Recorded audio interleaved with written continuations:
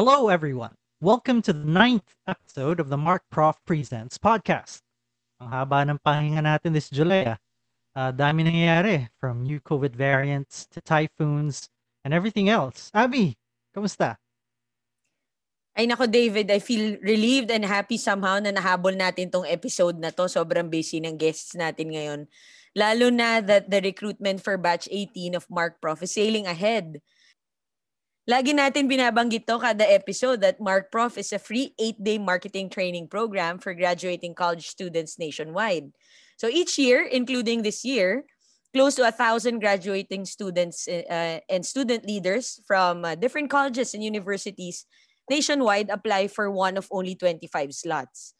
So medyo madugo yung labanan. Pero bukod sa spiel na yan, syempre we have the members of the Mark Prof 18 Board of Directors with us today. Hello naman kayo dyan, guys. Pang, Gian, and SJ. Hello. Hi guys, hello po. Hi everyone. So to briefly introduce our guests for this evening, of course we have Pang Delgra, the BOD president, sitting BOD president. We're happy to have you. Who's from Batch 12, right? We also have SJ, who's leading the recruitment team. This year, alumnus of Batch 15, tama? Yep. All right. And also a member of the recruitment team is Gian of Batch 17. Welcome to the podcast, everyone. Thank you. Hello. Thanks for having us. Parang, David, parang nakakaloka yata na parang mali yata na Friday tayo nagre-record. Parang bagsak na yung energy ng team ah. Ganun talaga pag high performing na. Oo. Ayun. Yun. So buti naman, salamat for being here. Kinakabahan na ako. Sabi ko kay David, naku, we need them sa next episode kasi nagsimula na, 'di ba? Inopen na natin yung applications for batch 18. I know we're all busy but we're also committed. So dito na nga tayo. Yeah, and I think when did this start? July 15 was the launch, right? Yeah, I think so. Pero meron din yata silang mga special launches with partnerships with some universities. Right? Yeah, well, So medyo parang may advance na application for them. Yeah, actually, we can tell you about it. Si SJ tsaka yung team niya yung nag-set up nun. May pre-work kami before yung big launch nung July 15. Exciting. Sige, let's talk about that in a bit. Yeah, pero kamustahin muna namin kayo, ano? So I know Pang was part of the BOD last year, right? So maybe you'd like to give us a little bit of insight. What were the significant or were there any significant challenges or changes prior to the application period that you encountered? Yeah, before tong ano na to no, nung recruitment natin na to. Honestly, yung pinakamahirap talaga ngayon kasi 'di ba, syempre pandemic. So we're doing it online completely. Lots of things to share about that online experience. Pero I think for me, yung pinakamahirap ngayon yung ano natin, goodwill natin with our stakeholders na dati kasi sa Mark Prof events talagang siksik yan sa giveaways. Tapos ang dali lang magbigay ng token. So thank you. Ngayon ang hirap ng logistics as in. Lalo na yung mga students natin, they come from all over the Philippines. So, alam niya ni Gian, utang pa natin sa kanila yung ano natin, the classic jacket and our usual kit for the trainees. But lots more to share naman about that experience. So, hopefully this time around, wala nang mga ganong roadblocks kasi medyo sanay na tayong lahat sa online events eh. Okay, pero bago yan, gusto ko lang sana mabigyan yung listeners natin, especially mga aspiring Mark Profers natin, ng snapshot sa experiences. So lahat ng mga previous na mga guests natin, may mga konti din silang shinare during their time when they were applying. So kayong tatlo, what was Mark Prof for you before you got the email that you qualified in the top 25? O, di ba? Parang pang-Miss Universe. Ano ba to? Oldest to youngest, Char. Sige, Gian, ikaw muna. Sige na kasi fresh ka pa eh. Last year lang yun eh. Okay, I'll go ahead. So this highly involves Pang because Pang was the reason or the person who called me up. So Mark Prof was a last minute decision. Like looking back, it was around 11 p.m. of the extended deadline already when I submitted my application. Ala. And only because a friend sent me the link and said, apply to this. And I was like, I have no idea what this is, but I know that they had to go to different offices during the previous year because I had some friends who joined. And I said, okay, I'll just join it. So I filled it up, not knowing anything about it. So first, I didn't know Mark Prof actually was marketing and business related. So coming from a development studies background, it was so shocking that I applied into this and I really didn't know. So after the results came out, I honestly forgot that I applied to it, applied for it, and then that's when I started panicking. Okay, what's Mark Prof? I didn't even like the page at that time. And it was really like doodle lang of friends, ganon. And then, It's a prank. Parang right? ganun. Like, let's join this. Okay, sure. And then after that, that's when I started searching more about it, asking people about it. And thankfully, because a lot of people I know joined before, I was able to get some insights. So my experience was interesting because I was a recon. I was a wild card. So that was me shooting my shot again after the screening. And then, ayun, qualifying for the wildcard spot was also something very unique for me because it showed that you really wanted it and all. So, yun. Right, Pang. Yeah, oo. Thanks for the call. Oh, wag na tayo mag-insider info dito ng mga nangyayari in the background pag nagde-deliberate. But thanks din, Gian. We're so happy you're here with us in the family. Ah. How Yun. about you, SJ? Well, I think a bit more intentional on my end because I was really keen. Parang I think mga second, third year of college, I was really keen on joining mga competitions. So I have a lot of upper batchmen friends na nag-join ng Mark Prof and I'm just like, oh, very interesting. They're going to all of these offices, getting exposed to these leaders, making new friends, which I think is one of my favorite things about Mark Prof. So I took the chance and joined, even though I wasn't really prepared. I think that was just my first year of joining competitions. Tapos, I just wanted to see if I could do it. And thankfully, I was able to reach until the very end of the whole program. And now I'm here. A lot of great things have come from the experience. Grabe, ang Well galing said. niya man magkwento.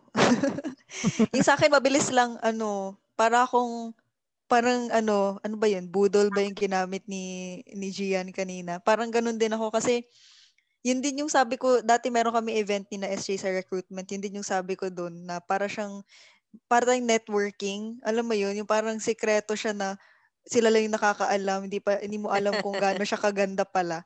So, yun, may idol ako in the upper class man, dalawa sila, tapos they just told me to apply. But I didn't even know kung saan ko hanapin yung results kasi hindi naman uso nun na follow Facebook from the website, mga ganyan na conversion funnel na yan. So, anyway, long story short, na-email lang ata ako, tapos dun ko pa nakita yung sa Facebook post. Ayun. Then, coming in, wala talaga akong alam. Alam ko lang nakakatakot siya kasi sobrang intense nung recruitment form eh. Ikaw Yeah, ba, I ikaw ba, remember David? that. No, well, it was a little bit different in our time, no? But matanda na kasi ako, so let's not talk about that now. But a quick background for our listeners. If you visit our website, which is brand new by the way, we just finished building that I think last year, no, just in Yeah. time for Mark Prof 17. There is uh, since the application period is still open, we do have an application form there that you can fill up. Right, I think it's about 4 or 5 pages, right? If I'm not mistaken. And then from that pool of applicants, there will be guys. Correct me if, at any point if I'm misrepresenting you, but we know that the top No, no. 100 will be selected first, right? But I remember this very clearly, and this was way back now. We would go, all of us, so all 100 would go in one venue for an entire day of case studies, activities, exams, group works. Sobrang rigorous niya, para kang nag-asset. Um, and then a personal interview. And then out of that 100, I remember there were two stages. It was 100, and I think there was a 50 before we got to 25. And then out of the 25, we continue on to the boot camp. And so for us, it was a basically 3-day thing, from the 100 to the 50 to the final, no, to the final briefing of the 25. It's sort of still the same process today, although we don't have the middle part anymore. Um, but the biggest change, I guess, is we don't have that face to face meeting. How do you handle that? I mean, how are you parang designing this new screening stage or this new recruitment stage to handle that? Maybe you can talk about last year's experience and what your plans are for this. Well, I think coming from last year's experience, kasi I think Pang and I we came from training team, and Gian was more of on the receiving end. But maybe I can give a perspective for this year. There's really a lot of if you look at it from afar, baka you might think na, oh wait, lahat offline, lahat online na, what can we do different right now? But the way we looked at it as a team is parang, okay, there's a lot of opportunities for us to actually innovate. What can we do since we're all digital? We can look for example, for our event, we can get speakers from all over the place. We can do road shows. We can talk to students from Luzon, Visayas, Mindanao, even if they're very far away. It makes making the whole recruitment process much more accessible. And I think that's the biggest thing that we wanted to really emphasize this year, is that this digital age, quote unquote, that we're experiencing right now is making everyone either more disconnected or more connected. And the way we want to approach it is more of how do we make everyone closer to one another in terms of the opportunities, all of the relationships we're building, looking at the positive side of recruitment in the digital age, wherein we get to connect to more students. Yeah, yung maganda talaga dun is the innovation that SJ was saying. And so we're really excited because his team is the first one in the funnel of experiences for our future trainees, 'di ba? So Hmm. seeing all of these events from SJ's team, medyo nakaka-excite siya. Those are things that we wouldn't have been able to do kung hindi nga tayo na force into this kind of setup. Pero syempre, ano naman, like I mentioned kanina, meron talagang concerns on logistics din kasi internet for a whole day is also a bit difficult to achieve. Alam mo yun, alam na nating lahat yan. So, may ganong aspect siya. But overall, it's been really exciting kasi we really get to meet more people, more talented people from across the board. So, yun talaga nakaka-excite dito. And I think from just a more internal lens, like from within the team, it's been really fun. So this is more for us as the volunteer team. It's been really nice seeing the team actually enjoy what they're doing and seeing all of these regional road shows. We're connecting to investment students and having our volunteers really take pride at what they're doing. Parang that's just an additional nice thing from all of this experience so far, from the moment that I joined Mark Pro. Oo nga. Actually, jumping on that lang quickly before we move on sa mga ibang topics.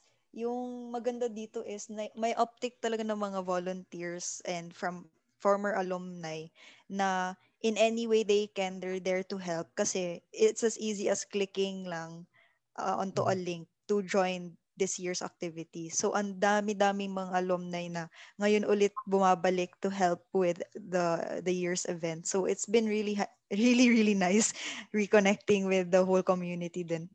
Anyway, yun. Medyo pros and cons. Pero overall for us at least, medyo ano siya, nakakatuwa. That's great to hear. That's actually one of the goals of the podcast, diba? To bring everyone together. That's right. So, dagdag lang, no? Para lang magkaroon din ng snapshot, everyone.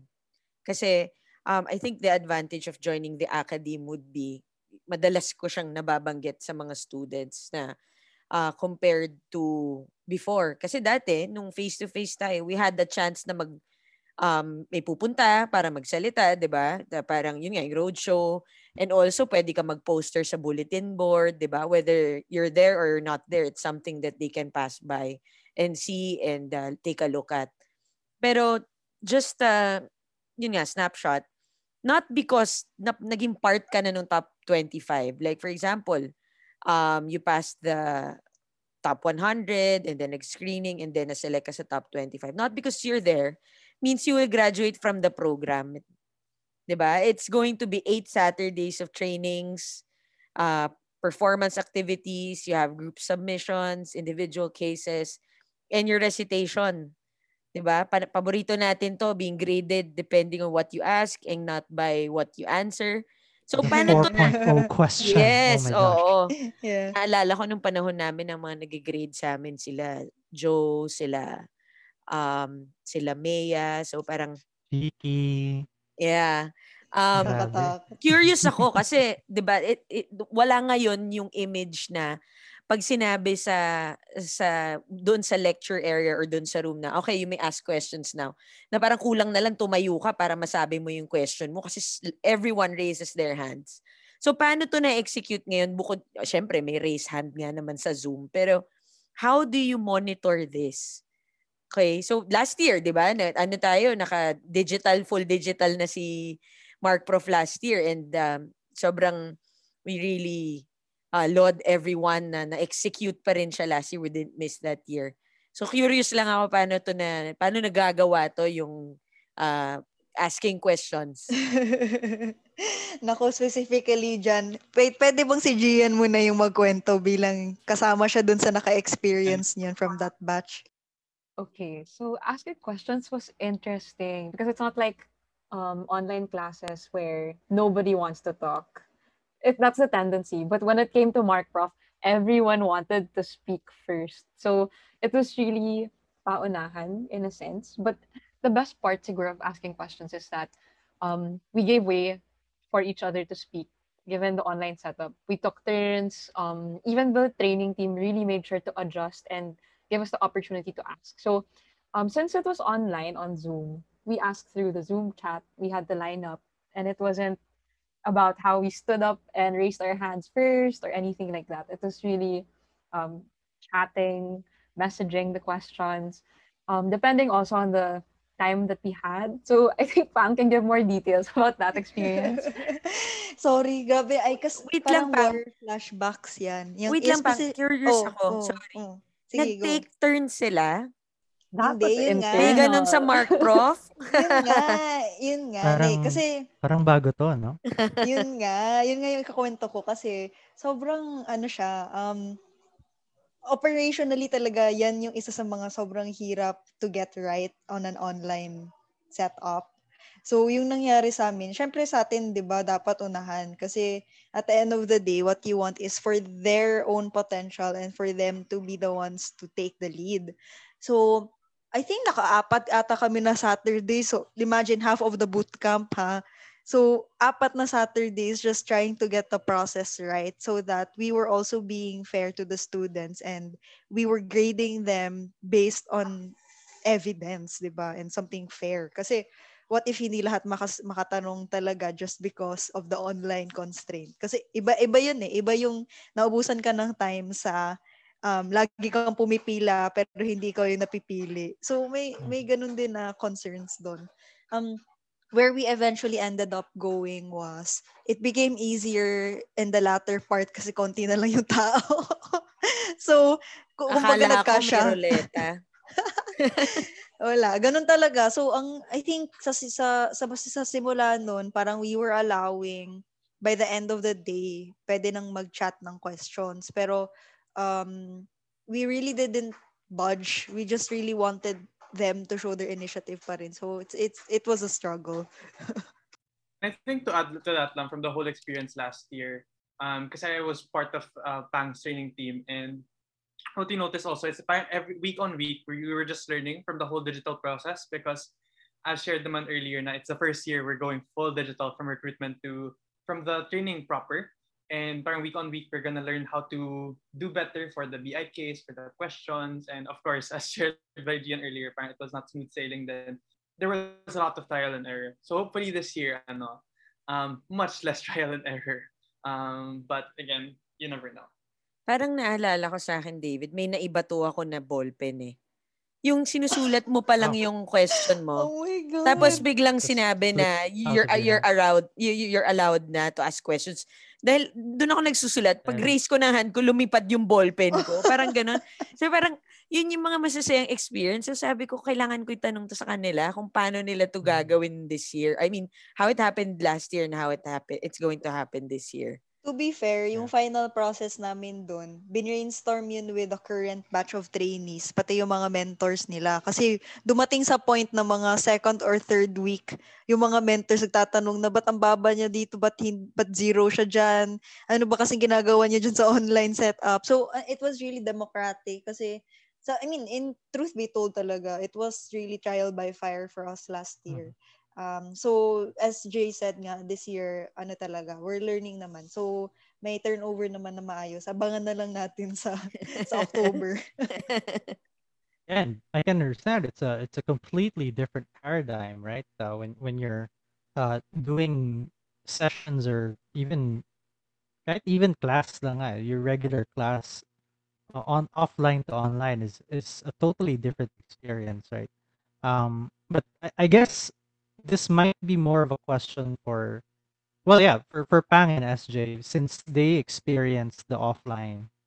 Abby and I obviously come from the offline era also, but from your perspective, knowing what you know now and experiencing what you've experienced as part of the training team, right?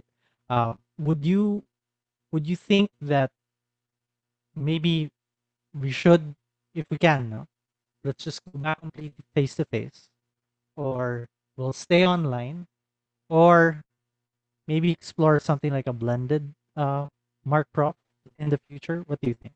Gusto ko yung we called it offline era. Ang tagal na.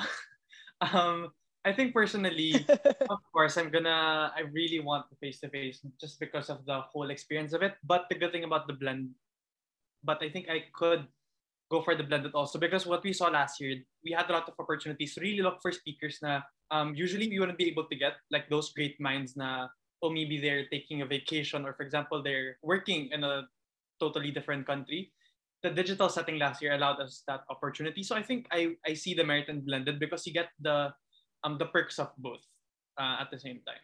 Yeah, That yeah. also pop out because I went for both. So No, but I'm legitimately agreeing with SJ on this na may mga ganung brainstorming talaga bago magsimula yung year of work, right? So obviously, we really had to decide on this.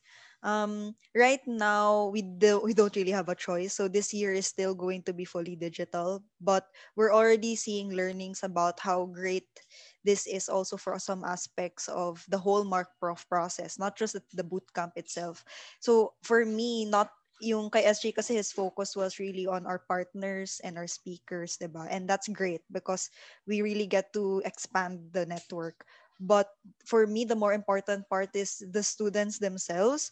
I mean, just the fact that SJ and his team have already mounted two events during recruitment, and that's with specific audiences na talagang kung hindi to online hindi makakapunta, diba? The Parang Bismin that. Roadshow, right?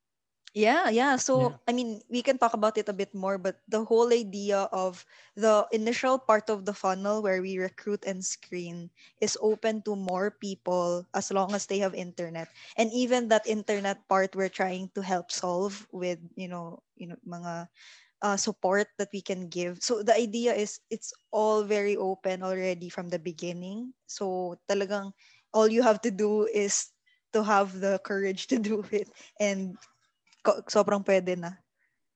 yeah, and I think if I take a step back lang, what I realized while we were talking is I looked at both the recruitment and training process. Like before it actually happened in the past year, negatively, I was like, oh no, it's digital and ako, ang daming mangyaring handicaps, blah, blah. But when the training proper actually happened, you realize, wait, ang daming pros then. Like, I realized ang daming cons, but I also realized now, wow, ang daming good that came out of it. And now that I'm in recruitment, I also realized the same thing that Pang shared na, oh wow, this is not something we could have done if we were in the quote-unquote offline era. So parang that's a nice perspective change once we actually got to it. And hopefully, we're able to deliver better also during training this year. So yung ending, blended is really, it looks like it's really optimal. Pero as to what that will even look like then remains to be seen. Right now, focus mo na sa all digital. That's really exciting for me. Oh, kasi 'di ba previously when you had I think you had an airline as a partner, Mark Prof had one. So Yes, before. parang they really had to fly everyone in na parang not because you don't have the means to fly into Manila na qualified ka naman, we're going to bring you here. So ngayon naman, yung advantage sa inyo ng offline, you really don't need to work on that physically, but you're able to parang distribute yourselves even further. Which is good, right? Kasi both ends may pros and cons talaga. Yeah, for sure. Yung talagang resume equalizer, it's a real nationwide thing that provides equal opportunities. That's really, for us, medyo nagiging mas legit siya ngayon in the modern sense. Switch gear lang tayo ng konti. So, okay, pinag-usapan natin yung process, yung challenges ninyo, pinag-usapan na rin natin yung mga talagang quirks that are exclusive to Mark Prof, no? Some of my students ask, ano bang hinahanap ninyo ng judges, ng Mark Prof sa isang estudyante para maging Mark Prof or at least ma-qualify ka to the next step? Can you share with us like key rubrics that you might have para naman yung listeners natin na interesado pa sumali, marinig din nila? Go SJ, lalo na ilang beses mo na pinag-isipan yan during the recruitment process. Yeah, actually during the regional roadshow, someone asked this also. One of the students from Bespin was able to ask this, and I think the one thing that I want to have people take away when they think about applying for Markprop is two things. First is really that drive to go after that opportunity, and number two is the willingness to learn. Because everyone there, the top 100, all of the applicants, none of them are perfect. Like on paper, they might be quote unquote better than you score wise, but when you have that passion to learn and really the guts to go after an opportunity, even if you don't feel like you're capable, is what sets a Mark Proffer apart. But aside from that, parang very, very cheesy answer.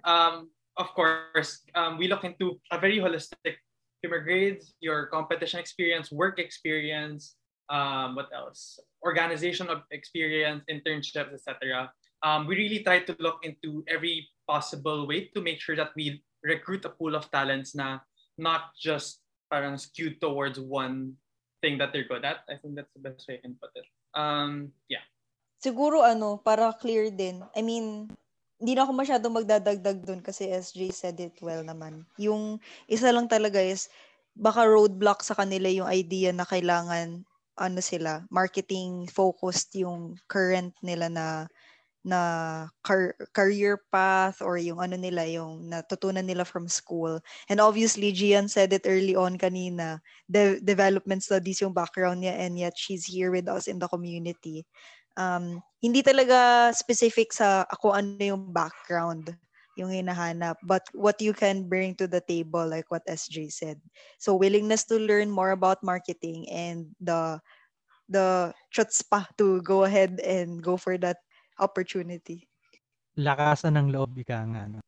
Kaya nga naalala ko Correct. parang 3 batches ago, parang nag-judge ako. Tapos kasama yung heart, yung puso, sa criteria for judging. So, obviously, kasama pa rin ba siya ngayon? Actually, gusto ko lang i-add. Ay, wait lang. Medyo malakas ata na electric fan. Honestly kasi, di ba, Mark Prof naman talaga what we want to do is provide equal opportunities for student leaders. So they're going to be future nation builders, right? And nation builders have to care about the nation. And it's that's the thing. It's kind of hard for us to even measure that. There's been a lot of effort on our end to look for those people, and hopefully meron naman. I mean, I think so far the community is still very strong on that front. The question na lang is how to make sure that across the whole process, fair tayo sa kung ano yung grading nun. So rubrics have changed over time, but we still look for the same things essentially. So andun pa rin yung heart for sure. While we're on that topic and jumping from Abby was one of the judges in the previous matches, right? Can you walk us through or give us an overview about where the judges from this year are coming from, or during the selection periods, and maybe during the boot camp itself? Yeah, I'll take the question kasi ilang years ko na rin ino-organize from screening to training. So parang we try to make sure that the perspective of the screening team or the grading team, whoever gives their say on the performance of our trainees, dapat balanced perspective siya. So over the years that has changed, but currently our process is merong isang HR kasi syempre yung HR trained talaga yan for specifically for spotting talent. Tapos yung pangalawa is merong marketing professional. Usually we try to get that from someone that's outside of our community para hindi naman super biased din. But of course, there's also the third part which is a marketer from our community. Kasi dun papasok yung mga how do you know if this one could be a good mark proffer? And that's because you know what a mark proffer is, diba? So, yun yung tatlo na main na pool of judges and graders natin. And it changes din in terms of composition throughout the process. So, pero the general rule is dapat merong ganong balance. I think that's a good balance, no? Ngayon ko lang nalaman na meron kayong ganitong criteria. And that's why, siguro, the time that I judged, I think that was batch 14 or 15, yung mga kasama ko talaga, isa talagang HR practitioner, and then isang outside of the community. In turn, kahit yung mga judges nagki-create ng network during this judgment period. Oo naman. We try to give all of our stakeholders yung value for their time, syempre. Nax. Naalala ko nung during my time, hindi ko na sasabihin ko anong taon na, no. Merong Mark Prof poster, kaya na-mention ko kanina, walang mga poster ngayon na nadadaanan na ang copy nung poster is be one of the top 25 marketing management trainees of the Philippines. I remember this. Maliit lang yung logo ng Mark Prof. So parang it's in black and white pa. Poster siya na black and white yung pinili nila na color. Tapos parang sobrang, alam mo yun, kung pagkain siya, naglalaway ka na ngayon. Kasi one of 25 ng buong Pilipinas. So parang, that really got me. So sa dami ng kayo, pinagdaanan ninyo before, during the bootcamp, now you're already helping out with the bootcamp. Can you share with our listeners, future Mark Profers, ano naman ang benefits ng Mark Prof pag nakatapos naman kayo? Probably the biggest lesson learned also was learning to take initiative. I think out of my batchmates, parang you always see someone standing out on a specific day, not because they studied harder or not because they read the pre-reads ahead of you, but more of them taking a chance and just speaking up. And I think for our generation, a lot of us are passionate, a lot of us have great ideas, but it's those who really communicate it, ask those questions, give those ideas in return that stand out. And from this whole Mark Prof Bootcamp, whether it be at work, at home, or wherever the opportunity comes for us to stand up and speak up, we make sure to take that. And that's my biggest takeaway, especially because going into it, I saw myself as like really shy, didn't want to ask for help. But SJ and Pang were some of the few people I reached out to during the boot camp. And during lunch pa nga, I remember one time na Pang ate lunch with me during our break just to help me gain more confidence, ask questions, and really having that community with you, wanting you to succeed. It encourages you in different ways, even after the boot camp. So I'm really happy to be back and now helping other people get that opportunity then. So yeah, thanks Fang and SJ. Woohoo. I think Ikaw, SJ. I think from me, I don't wanna. I think we're gonna keep talking about the technicalities of Mark Prof, like learning all of these stuff. So maybe I want to give a perspective on the people, because I think that's my favorite part from the whole Mark Prof journey. And it's not just about meeting the best people in the industry, even the best people parang within your peers, students, etc. But also meeting like the kindest, most passionate individuals, as shared by Gian. And I think that's something that you don't always come across. And you realize that you don't really only learn from those best individuals, but you also learn from the people around you. You learn not only about business, all of these things, but you also learn how to work together, you learn from all of these people, from their perspectives, given that you are working with so many people from different backgrounds. And I think that might be my favorite part, because a lot of these relationships I have kept to this day. One of them I'm currently working with, my current job. Tapos my past three bosses actually have been Mark Prof alumni also, so that's very very fun, because it's kind of like this icebreaker right away, which is always nice. You have the shared experience. Grabe, no? Every time you ask this question, siguro Abby, David, na nakakatuwa, no? Parang ako, feeling ko para akong ate na, ano lang, heart eyes lang. Yeah, No, but No, but nakakatuwa talaga kasi parang iba-ibang version, but we're kind of on the same path. And what I think I noticed is, lalo na with the podcast, di ba kung sino-sinong ini-invite namin, sinasabi nga namin ni David, ang layo na ng batch namin sa inyo, di ba? Pero when you get on the same page, parang after the introductions, tas usap-usapan na, it's like we know each other. 'Di ba? Parang you can expect a certain level of competence. Also, madaling mm, magkaintindihan. Kahit nga ibang batch na yon na first time, marami kaming na-meet na during the podcast lang. The first time na nagkakilala kami sa Zoom lang. But hindi naman halata, 'di ba, sa recording. oo nga, no? Ang galing. Gusto ko lang sana magdagdag before tayo mag-move on dun sa question na yun. Kasi medyo pinasadahan lang nila yung, obviously the hard benefits are career opportunities, right? You know, early on, you get to meet the leaders of these different players from different industries.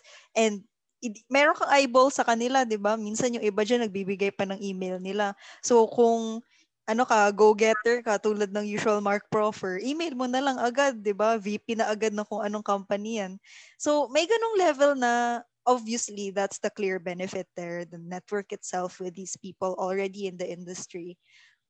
But I think the nicer thing that I'm seeing then is I'm really happy everybody's experiencing it, is that the community that you enter is still a community that will help you throughout different stages in your career. I just had a call then with one of our earlier alums last week from one of our recruitment events, and ganun pa rin yung sinasabi, di ba? Kahit na 10 years ago, 12 years ago, 18 years ago ka graduate ng Mark Prof, all of the people in the community still feel accessible to you kasi uh, maya meron talagang tutulong sa'yo, or there's going to be somebody there who will be pivotal in some way to your current path in life. So, regardless of whether that's still in marketing or not, meron talagang mga kaibigan, mentors, and co-workers or colleagues that are from Mark Profits. And it's really nice to see that we're still all here. Yun lang. And actually, just to add very quickly, another thing similar to that is just the volunteer part of this whole experience has been really fulfilling. Especially now, since I'm leading the whole recruitment team, seeing the team really find purpose in what they're doing. For example, the regional roadshow was something that I was really, really proud of with the team. And just all of the activities we have lined up. It's nice parang having that other shared experience outside of the boot camp proper. Na even once it ends, it doesn't really, like those shared experiences or shared relationships don't really end. the other nice thing is the graduates that we have aren't all necessarily marketing professionals now, right? And that speaks to I would say the holistic nature of the skills that you learn from the boot camp, right? And what you take away from it.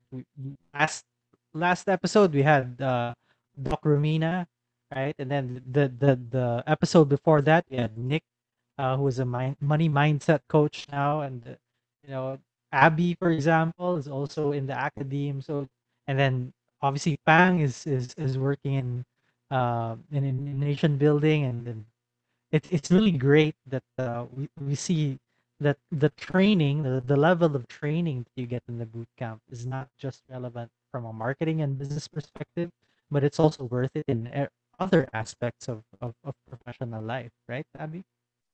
Oo nga, pati yung network. I had an encounter with an organization asking me to help out with training for a pitch of a group of students. No? Apparently, may connection through Mark Prof pala yung owner, mayroon connection dun sa owner ng company, pati yung heads. So nagulat sila na parang may unknown connections pala na ganito sa industry. They haven't heard of Mark Prof na ganun. Kasi it's not like we're wearing it. Yes, Oh, we we do. used to. Yeah, used to. That jacket We is used to so, literally wear Oh, the we still jacket wear the everywhere. jacket, man. We still wear it. yeah. Joke. Parang, Everywhere. pero usually pang mga ano mo yun pag fresh grad ka, suot mo yan sa mga interview mo, ganyan. Pero it's not parang, in my case, diba, parang 10 years later, it's not something I wear. And lalo na ngayon, hindi naman kami nakikita. So parang nagulat sila na, kilala mo si ganito, first name basis kayo.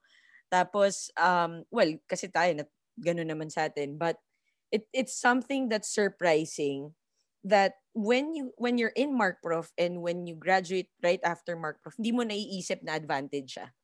Hindi mo siya nakikita as something na, down the line, I'm going to use. Diba? Yeah. Actually, quick kwento before we move on from that. Na-realize ko kasi dati sa work ko sa FMCG, parang nung nalaman nila Mark Prof ako, medyo naglabas sila ng sama ng loob kasi hindi daw sila nakapasa nung time nila, yung mga kasama ko sa office. Syempre, iba naman na yung panahon, pero I'm just saying na may mga ganun pala na even some folks from years past, kahit na hindi sila from the community, naalala nila na hindi sila nakapasok. Yeah, Totoo the yan. pedigree is really different. It's amazing. And now we're like what? More than 400 now. So you can imagine how this would grow in the future. But going back to MP18, which is malapit na, no?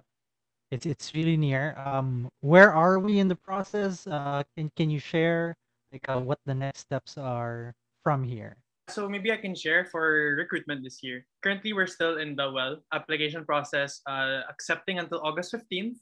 But we also have a couple of events lined up. So July 31 and August 1, we will have our hashtag No Filter Q&A from 2 different sets of panels. And then on August 7th, we will have Demo Day, which if you guys tune in on the Mark Prof Facebook group, Facebook page, you guys will be able to see that. But to take a step back lang, the recruitment process will be until August 15. And then you guys will just have to wait for the top 100 results before you go into screening. And if you get into the top 25, that's when the bootcamp proper will commence. The main thing to remember right now is August 15. Just make sure everybody you know that's top talent will apply before that day. Usually may mga 1 month intervals yan. So a month from August 15 will be the screening weekend. And then a month from that will be the boot camp, the beginning of the boot camp itself. So just a early heads up for anybody who's interested to apply. Mga October to December, yung buong time na yan, i-block off mo na yung Saturdays mo kasi yun talaga yung rigorous training natin. Okay, so para talaga to sa gusto maging part ng community, no? So thanks, Pang, for parang showing us na the road ahead. Mark Prof, as everyone wants to join, pero syempre, di ba, cream of the crop lang kinukuha natin. Hindi talaga nagbibigay yan ng, if you submit at August 16 at 12:01, that's not considered. Tama, di ba? Unless there's a memo that you're extending it. Pero if it's August 15, it's August 15. And then I think it's also good that part of what we're achieving is discipline. Exactly. And Gian knows this because she's asked me to enable the feature on the website. But the application form actually goes offline at 11:59 of August 15. Is that right, Gian? Yep. And Wait. also, the we're all about timeliness. So I think as early as the applications, that's something that Mark Prof stands by. Coming from Yeah. someone who applied at 11 p.m. on the last day. Di ba? Pero 11 naman, hindi naman Full 11. pa rin, yeah. Oo. Just in time, just in time. Okay. So let's talk about the big names, man. So one of the reasons why a lot of kids actually want to join Mark Prof, aside from the learnings, is the ability to be exposed to these big brands already, right? So we're talking about the knowledge partners, we call them in Mark Prof. Have we finalized any KPs or knowledge partners for this year's boot camps, or Maybe you want to give a shout out to the ones who have confirmed. Yeah, I want to keep that in under wraps for now. Pan Mm. speaking from the BOD. Definitely still maybe I can just refer everybody who's listening who's interested to join to our Facebook page and our Mhm. website because Mhm. we also document naman our previous partners there. Ano kasi yan eh, paikot-ikot yan depending on interest and depending on availability of the top speaker. So paiba-iba siya, but rest assured that every year, including this one, we always try to get the most relevant players coming from the most relevant industries for the time, and hopefully the top honchos from them also. So baseline minimum yan, marketing director lang yung pwedeng magsalita sa training ano natin sa bootcamp natin. So I won't drop any brands or any names right now, just refer to our old assets. Pero we're trying to secure the best again this year. May Okay. pampakaba And if you pa. don't know already, yeah, if you don't know already, you go to www.markprof.org. O sige. So, well, medyo pa-wrap up na tayo and we always ask our guests this question bago matapos yung episode. O sige, Miss Ah, Universe question ba yan? oo Sige. naman, oo naman. Miss Universe question. Kaya pag-isipan ninyo, if there's one thing that you would attribute to your Mark Prof experience, what would that be? Honestly, ano talaga, like over time, even if I've changed careers from marketing in FMCG to now doing NGO work in WWF, parang I really like to say na from Mark Prof ko unang na-realize na in the real world, it's possible to craft your own journey and destiny. Parang as long as you ask questions, you ask for help, you prepare yourself and you study, you work hard, there will always be opportunities there. So yun yung una. Syempre ano na yan, beside the fact na yung una ko naging work marketing kasi natutunan ko lahat from Mark Prof, 'di ba? So that's beside that. Beside the fact it's really the ability to just go for things. I think I'll go back to what I mentioned earlier about being a Mark Proffer. Once I started the program, it's really the process, the process of showing up. Even if you're not sure if you're capable, even if you're not sure if it's something that you know you might be the best at, just taking that first step and being willing to learn in the process is something that I told myself that I'll continue to practice. For example, there's an opportunity that arises na, oh, I want this, pero hindi ako confident, hindi ko sure. I'll just do it, then let's see na lang what happens because I know in myself naman na I'm someone who's willing to learn. And it's something that I've taken with me ever since I started I've joined the program. Okay, so lastly, probably intentionality when it comes to learning and also asking for feedback. One of the things that helped me improve the most was being neutral when it came to feedback. It's not an emotional thing where people are bashing you or it's supposed to affect you as a person, but rather it's them wanting you to become better. And because of Mark Prof, I really became more open minded to that these people want you to become the best because they want to call you a Mark Proffer. And in life, like more often than not, we don't take feedback because we focus on who's giving it, on comparing ourselves. But because of this whole Mark Prof experience, it was humbling. And I became more intentional to want to learn and want to hear feedback from other people.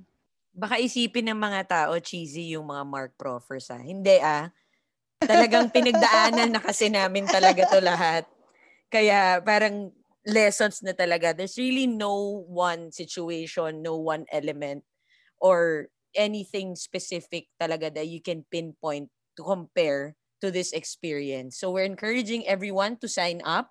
The application form is available both on our Facebook page, LinkedIn, and also our website, as mentioned by David a while ago. And the deadline is August 15 at 11:59 p.m. Sabi nga ni David, pina-enable na ni Gian na ma-take down yung application form by then.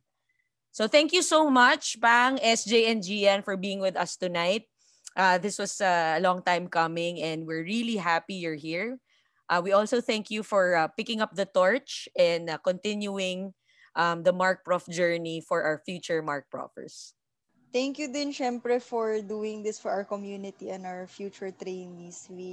really love seeing you guys. Kahit na, alam mo yun, magandang bonding siya pang paano, pang pa-GV for the weekend. So, thank you din. Thanks, SJ Gian, for being here. Thanks also for having us, guys. Actually, super funny because this is my first time talking talaga to David and Abby. Parang normal lang. So just...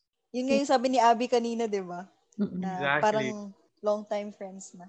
Yeah, thank you so much for welcoming us also. And don't forget to apply, everyone. Woo!